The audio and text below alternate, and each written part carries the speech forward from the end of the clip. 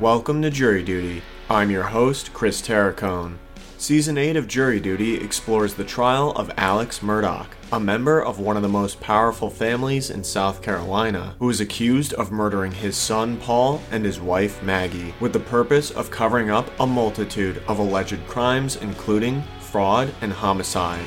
In our last episode, we began our look at the in-camera testimony of Jeannie Seckinger, one of the defendant's former co-workers who discovered evidence of his financial crimes that led to his resignation. In this installment, we continue that review. That's all coming up right after the break.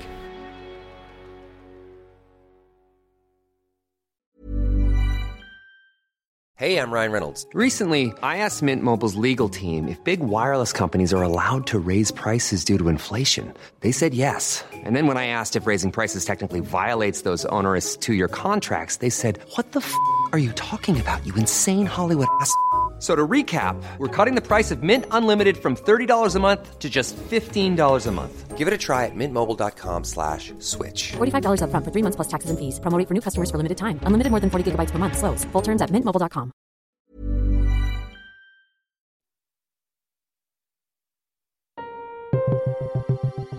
It is late morning on February 2nd, 2023, day 7 of the trial of Alex Murdaugh. In our last episode, Judge Clifton Newman began his in-camera review of the admissibility of testimony regarding the defendant's alleged financial crimes as evidence of his motives for killing his wife and son. The first in-camera witness was Jeannie Seckinger. Ms. Seckinger testified that she reviewed the finances of Peters, Murdaugh, Parker, Eltsroth, and Dietrich, or PMPED, the law firm in which Alex Murdaugh was a partner. The witness also testified that, during late May and early June of 2021, she discovered evidence that the defendant may have diverted fees from Chris Wilson, a friend and fellow lawyer, that should have been dispersed to the law firm of PMPED, and instead had those funds deposited to his own personal accounts.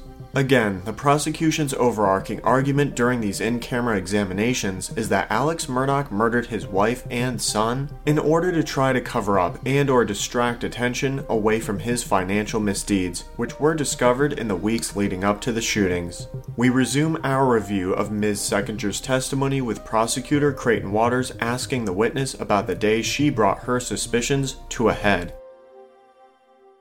All right. On June 7th, did the issue come back to a head? The issue did come back to heads. Just clear, this is June 7th, 2021. Yes. It was, of course, later on that same day that Paul and Maggie Murdaugh would be killed. Before continuing, Prosecutor Waters asks Ms. Seckinger to clarify the amount of the missing fees that were expected from Chris Wilson. And how much were these fees supposed to be, did you know? $792,000 in total. And to this point, the firm had not received those fees, is that correct? That's correct. Waters then pivots back to how Ms. Seckinger brought the issue to a head with Alex Murdaugh. So on June 7th, I was going to make another run at finding out from Alec if we had their information. I went upstairs to his office, was on the second floor, and he was leaning on a file cabinet outside his office. And he turned and looked at me when I came up and said, "What do you need now?" And gave me a very dirty look, not a look that I'd ever received from Alec, from just kind of frustrated with me look, which made me go, "Oh, you want to know? Let's go in your office." So we went in the office and closed the door, and at that point I told him that I had reason to believe that he had received the funds himself and that I needed proof that he had not. Received those fees himself? Yes. And I needed proof that they were not? Yes. What did he tell you? He told me again that he assured me that the money was there and that he could get it. And at that point, I said, I'm just trying to do my job, and if I don't get this paperwork and verify that with these questions, I'm not doing my job. He actually acted like he respected that, and again said that that money was there and that he, again, was trying to decide what he was going to be doing with it. And did y'all get to conclude that conversation, or did something interrupt it? We did not. He took a phone call in the middle of that conversation. That phone call was about his father who was in the hospital, that he was going to be terminal, and that there was nothing else they'd be able to do for his father. So that changed the mood of the conversation. We quit talking about business, and I immediately asked about him and his family and his dad, and, we got talking as friends at that point, concern over the family. And after that, I shortly left, so it briefed and cut down the conversation. All right. You'd come in there asking for proof where that money was because you had reason to believe he took it, and then the conversation ultimately got short by the call about his father. Yes. Did you have a conversation later in the day with Alec? I did. Around 4 o'clock, my phone rang, and I remember that because I had been under the impression Alec was going to leave and go to the hospital or leave to deal with his father. And around 4 o'clock, my office extension rang, and at that point, he was asking me for some information on his 401k balances because he stated he was working on some financials for the hearing on the boat accident that was later in the week. There was a hearing later in the week, and he was working on financials for the boat accident. Correct. Did that strike you as odd? That he called and asked me? No, he had asked me before. So, and I would be the one to give him the 401k. So it didn't surprise me that he's calling to ask me about that. But I was surprised that he was in the building working on it. And why was that? I just thought he was leaving a deal with his father. Because that interrupted the prior conversation. That's right. Is that the last conversation you had with him? It is. When did you find out about the murders? I initially found out through the rumor mill around 10:30 or 11 o'clock the evening of them, but I did not get confirmation until I received a text from the partner roughly 2:30 or 3 o'clock in the morning. Were you shocked by that? Yes. Scared? Yes. Worried? Yes. Worried for Alec? Worried for everybody, yes, especially Alec. In the wake of the murders, do you know if the hearing that was later that week got canceled? It did get canceled. That was a hearing in the boat case where he's personally a defendant? That's my understanding, yes. In the wake of the boat case, did you and the partners have a discussion about what to do about getting to the bottom of these Ferris fees? We did. We did not the week of the murders because pretty much our office shut down the week of the murders, and then his father also passing away. But when we got back around to it, Lee and Mark Ball and I were the ones doing the discussion. Lee decided that he would call Chris Wilson himself directly and try to get the information, and Lee took over from there. In the wake of the murders, did anyone want to bring that up to Alec again? No, nobody wanted. Alec was distraught and upset and not in the office much, and nobody wanted to harass him about nothing that we thought was really missing. We had several months till the end of the year to clear it up, so we were not going to harass him at that point in time. So that part just got stopped in its tracks, is that? Yes, Lee took over calling Chris Wilson and trying to pursue it. All right, and when was that? You said in July sometime? Yes, probably early July. All right, and what was the result of that? Lee said, and you could speak to him more clearly, but Lee said Chris Wilson got off the phone pretty quick with him, which was surprising because apparently Chris Wilson has the gift of gab. But again, Chris assured Lee that it was there. Right. Ultimately, did y'all get an email about this particular issue? We did. Ultimately, on July 19th, there was an email from Chris to Alec stating that the money was in Chris Wilson's trust and would have been available anytime that we requested it. That email was forwarded to Lee Cope and myself. From whom? From Alec. And what is that the email up on the screen that you're talking about right now? It is. All right, and we see $600,000 for Andrew Ferris and $192 for Denise. Explain that breakdown, if you would, please. So there's two parties in this case, and apparently there was two recoveries, and each of them would have had a fee dependent upon their recovery. So to me, this looks like Andrew's portion, the fee for his settlement was the $600,000, and Denise's was $192,000.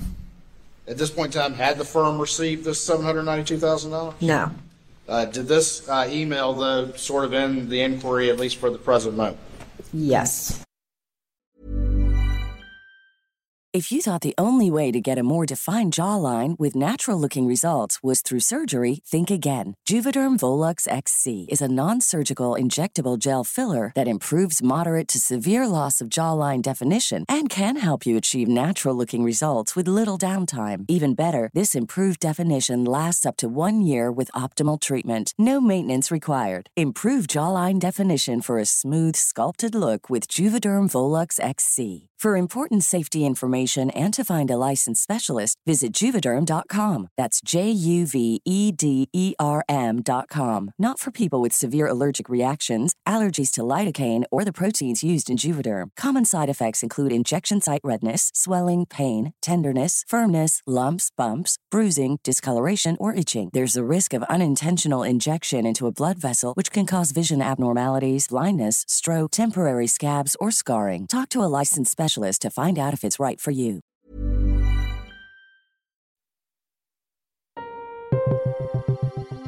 Prosecutor Creighton Waters next follows up with Jeannie Seckinger about the missing attorney fees from the Ferris litigation matter. All right, well, let's move the story forward again.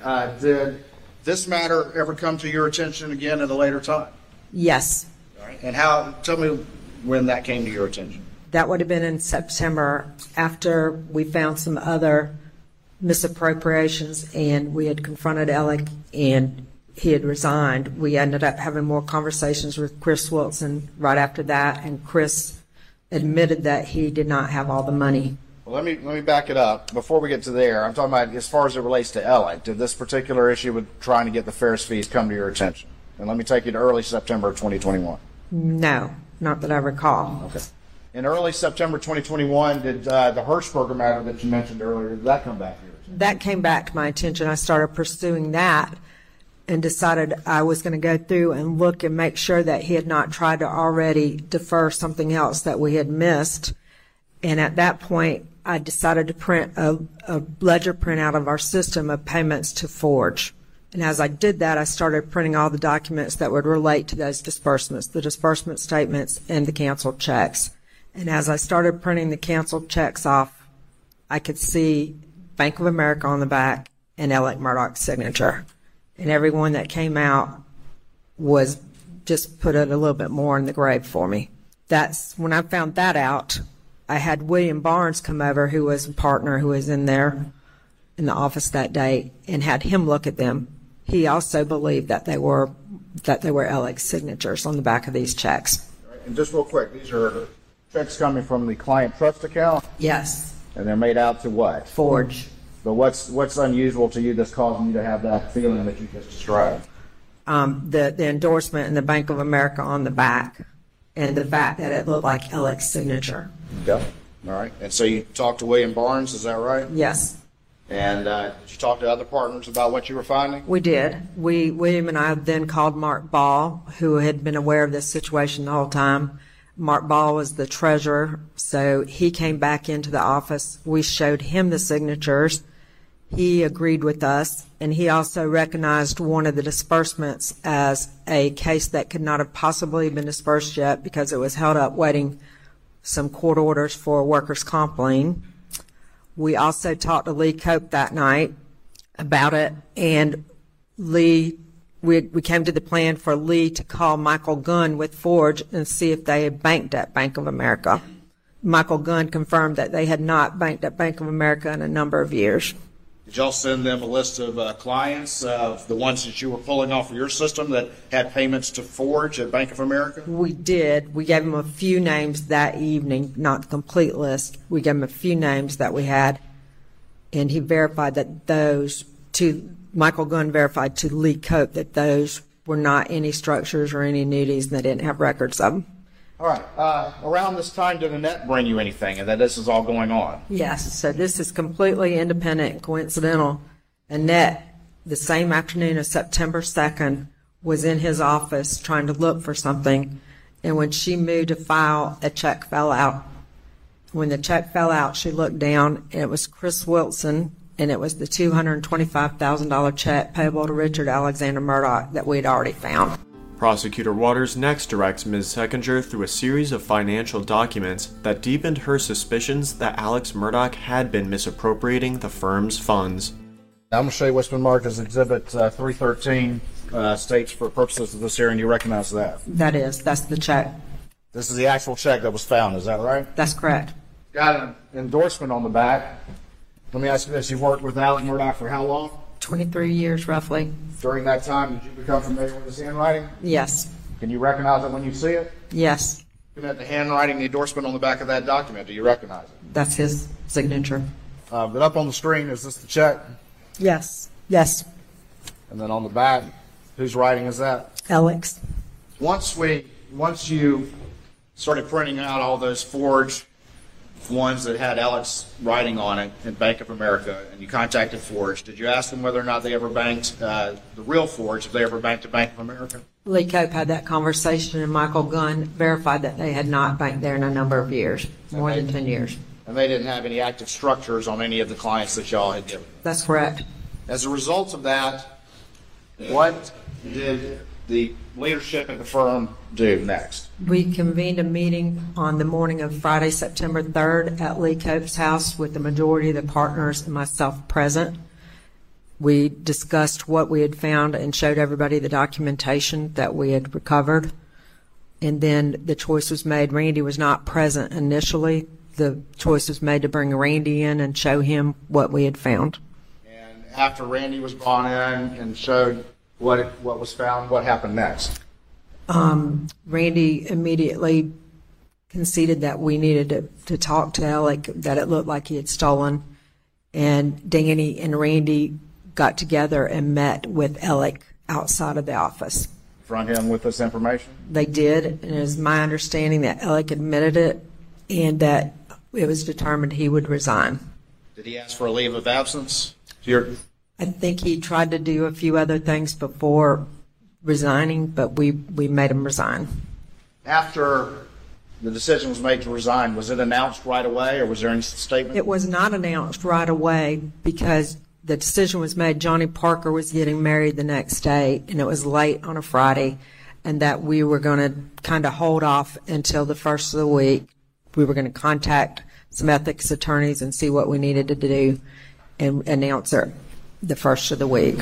Creighton Waters next has Ms. Seckinger describe the moment she heard about the shooting of Alex Murdaugh and her experiences in the aftermath of that incident. So we're in the weekend, September 3rd, September 4th, something like that? Yes. Is that Labor Day weekend? Yes. What's the next thing you recall hearing about Alec? The next thing I heard about Alec was I was actually with my family on the sandbar, and the next thing I heard was Suzanne Peoples with the EMS came down and told me that Alec had been shot in the head and was being flown out to Savannah. Was that on the side of the road at Old Salkehatchie? That's correct. What's the first thing you thought when you heard he had been shot? Nobody knew what to think. A lot of thoughts went through, but fear went through. Was this retaliation?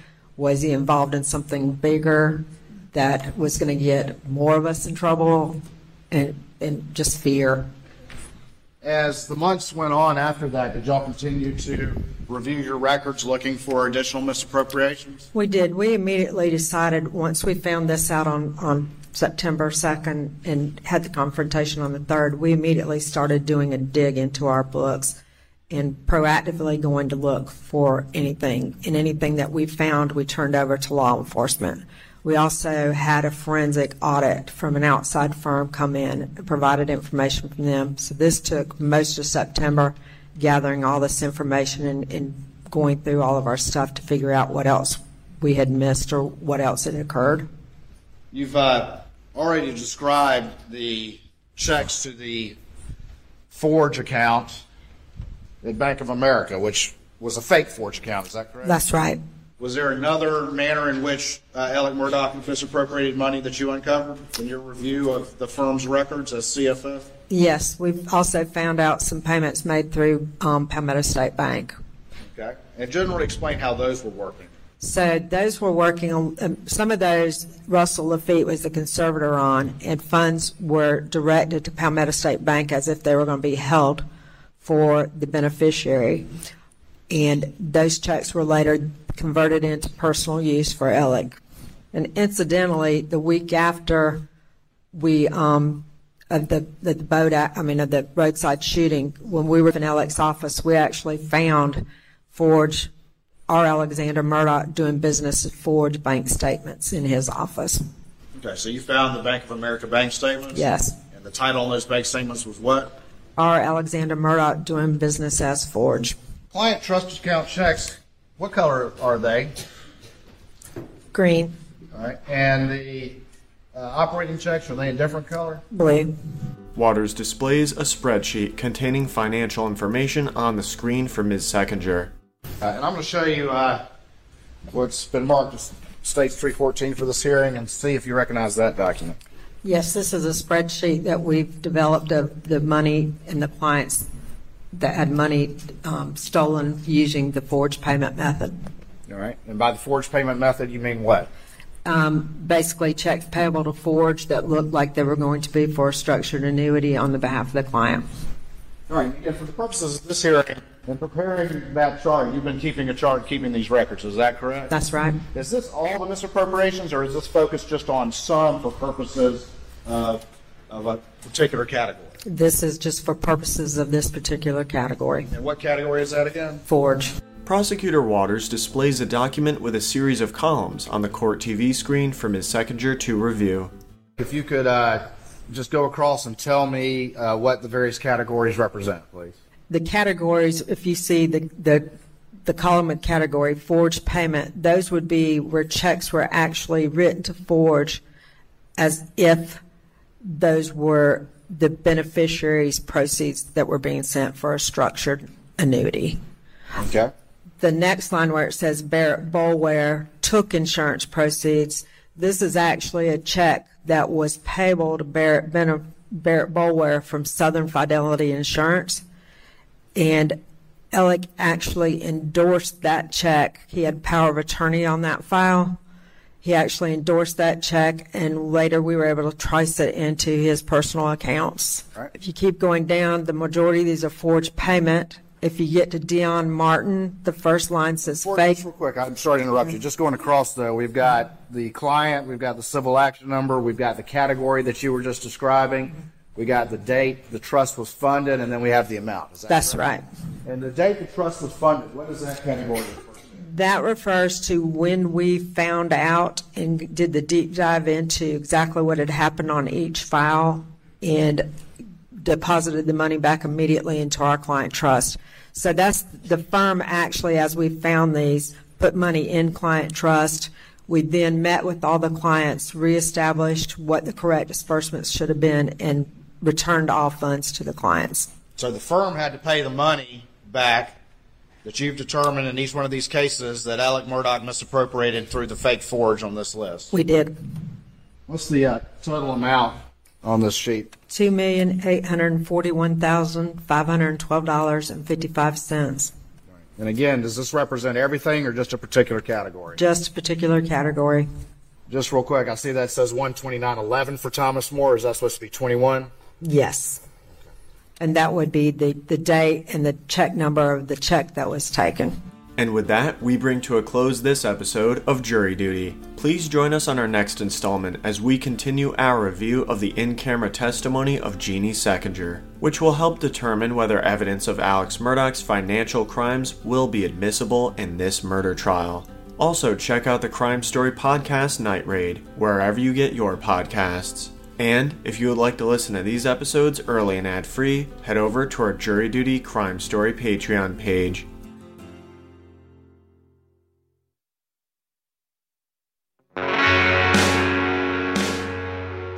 You can find more information about this trial on our Jury Duty Crime Story Patreon page or at crimestory.com. Jury Duty is created and produced by Carrie Antholis. It was co-produced, written, and edited by yours truly, Chris Terracone. Music for this episode was provided by Strike Audio. Thank you for joining us, and we hope you will come back for the next episode of Jury Duty.